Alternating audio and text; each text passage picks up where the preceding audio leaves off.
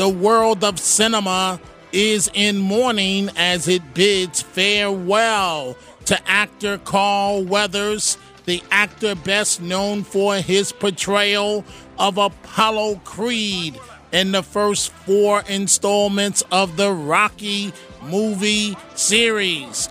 Weathers passed away peacefully in his sleep on Thursday, February 1st, at the age of 76, as confirmed by a family statement. I want you to wear these. Come on, Apollo. These are the colors that you wore in our first fight together. I can't wear your colors. Just wear them. Yeah? Yeah. Thanks, Paul. You just make sure you wash them before you bring them back, all right? Will do. The news of his death has sparked an outpouring of heartfelt tributes from fans and colleagues alike, including Sylvester Stallone, his co-star from the Rocky series. Stallone took to social media to express his grief and honor his late friend. In a moment, I will be talking to Sal Greco, the fired NYPD officer, because of his friend Roger Stone. He will be taking your questions live. We ran out of time on Friday. I asked him to come back as it relates to the attack by migrants on NYPD officers. And veteran officers are fuming to the New York Post that District Attorney Alvin Bragg has made a mockery of the entire justice system by permitting the 5 migrants to walk after they were arraigned Wednesday on charges of second-degree assault on a police officer and obstruction of governmental administration in the shocking January 27th beatdown. Quoting the police officer here, the detective, Alvin Bragg just showed all New Yorkers that the police department doesn't matter to him. This is a detective with 2 decades on the job. What this does is open the window for all people to say we can beat up cops is nothing's going to happen to us, and nothing is going to happen to us.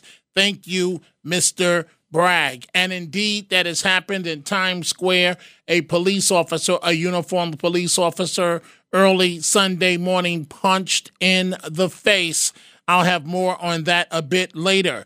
The issue over migrants continuing.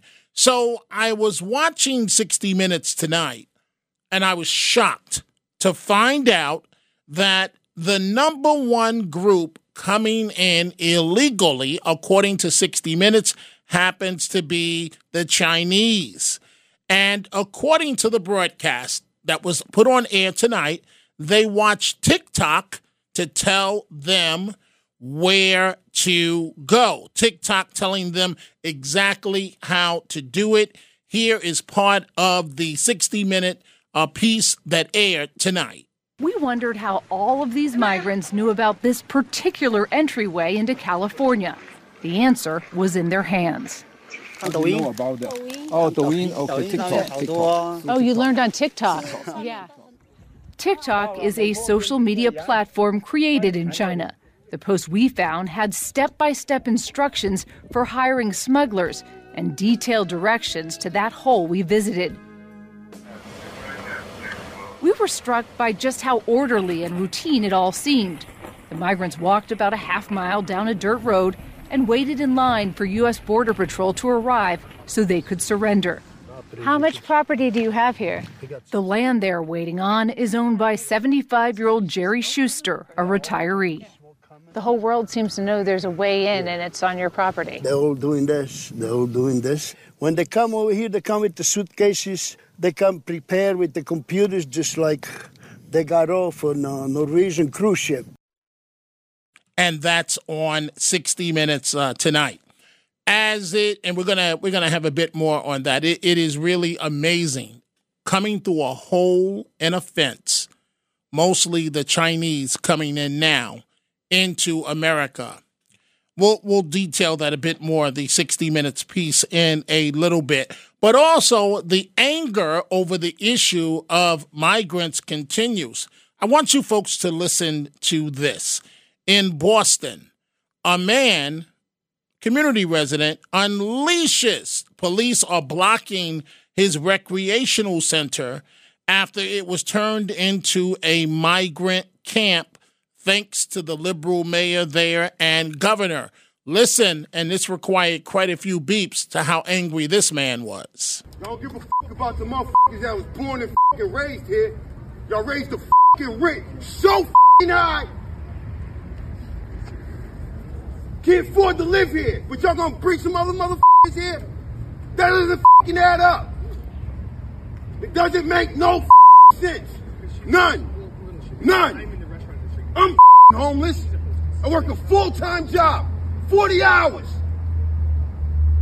and can't pay to live here. How the are y'all gonna bring somebody else here? Don't make no sense. None. Right. That man was very upset. We'll be taking your telephone calls in just a moment. Dominic Carter here with you, Talk Radio 77 WABC, 800-848-WABC, 800-848-9222. And on top of the police officers coming under attack, vicious, despicable, disrespectful, and they should be sitting in jail, all of them on Rikers Island. Talk about tone deaf. The city of New York is launching a $53 million program to hand out prepaid credit cards to migrant families. $53 million, the city of New York, to migrant families. The mayor will start the administration, the Adams administration will soon start passing out these prepaid cards to families that are being put up in Big Apple hotels. It's a pilot program run by the New Jersey company Mobility Capital Finance, and they will provide asylum seekers arriving at the Roosevelt Hotel with the city cash to help them buy food, according to city records. It starts with a group of 500 migrant families in short-term hotel stays and will replace the current food service offered there, according to City Hall. Now, the cards can only be used, according to the city, at bodegas, grocery stores, supermarkets, convenience stores, and migrants must sign an affidavit swearing they will only spend the funds on food and baby supplies, or they will be kicked out of the program.